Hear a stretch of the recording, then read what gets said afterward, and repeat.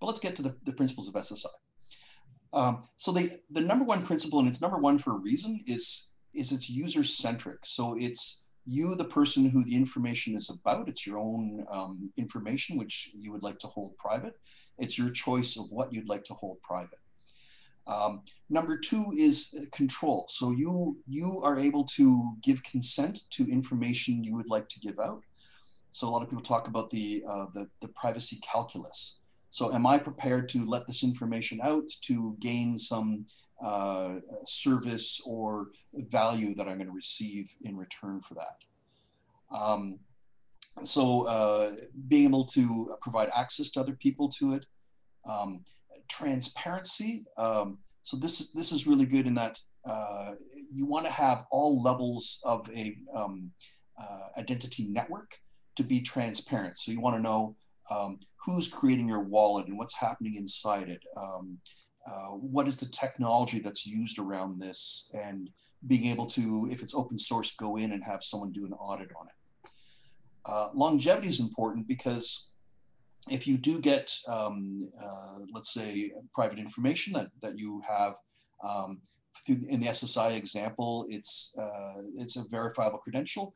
You want to have that credential outlast the person who issued that credential to you.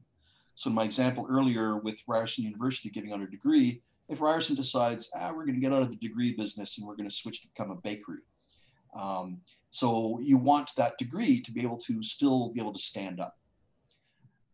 Portability, you don't want to be locked into individual networks or people's software. So if I have a digital wallet and it's not being supported for a new version of a phone software, I can switch to another one without having to wait for the vendor to do it. Or if vendors have some other opportunities, new capabilities, I can switch. Interoperability, this is being able to jump between different networks. So even inside and outside of SSI, what we're seeing in the world is a lot of regional networks popping up just through the way that people like to operate and limitations to the technology.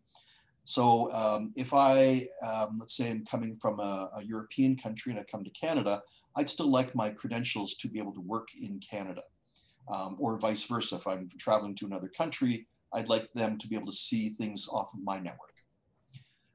Consent, this kind of matches back to control. I want to control, I want to give consent to people to be able to see things.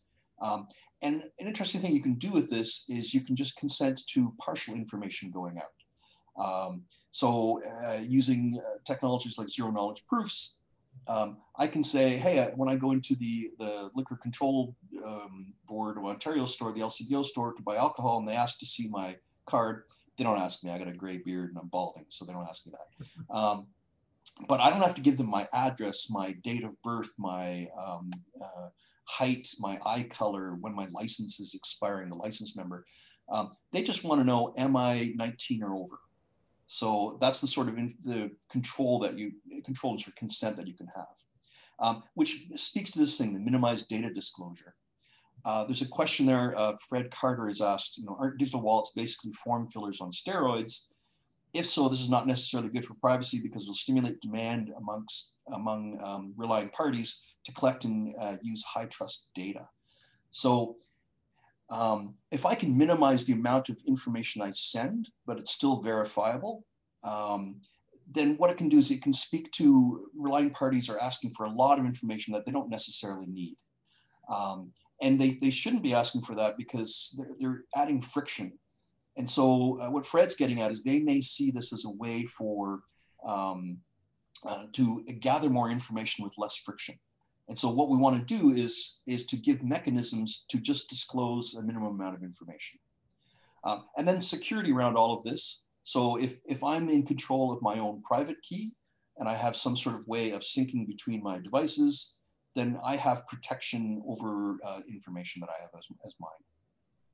Awesome. Thanks, Dave, for that.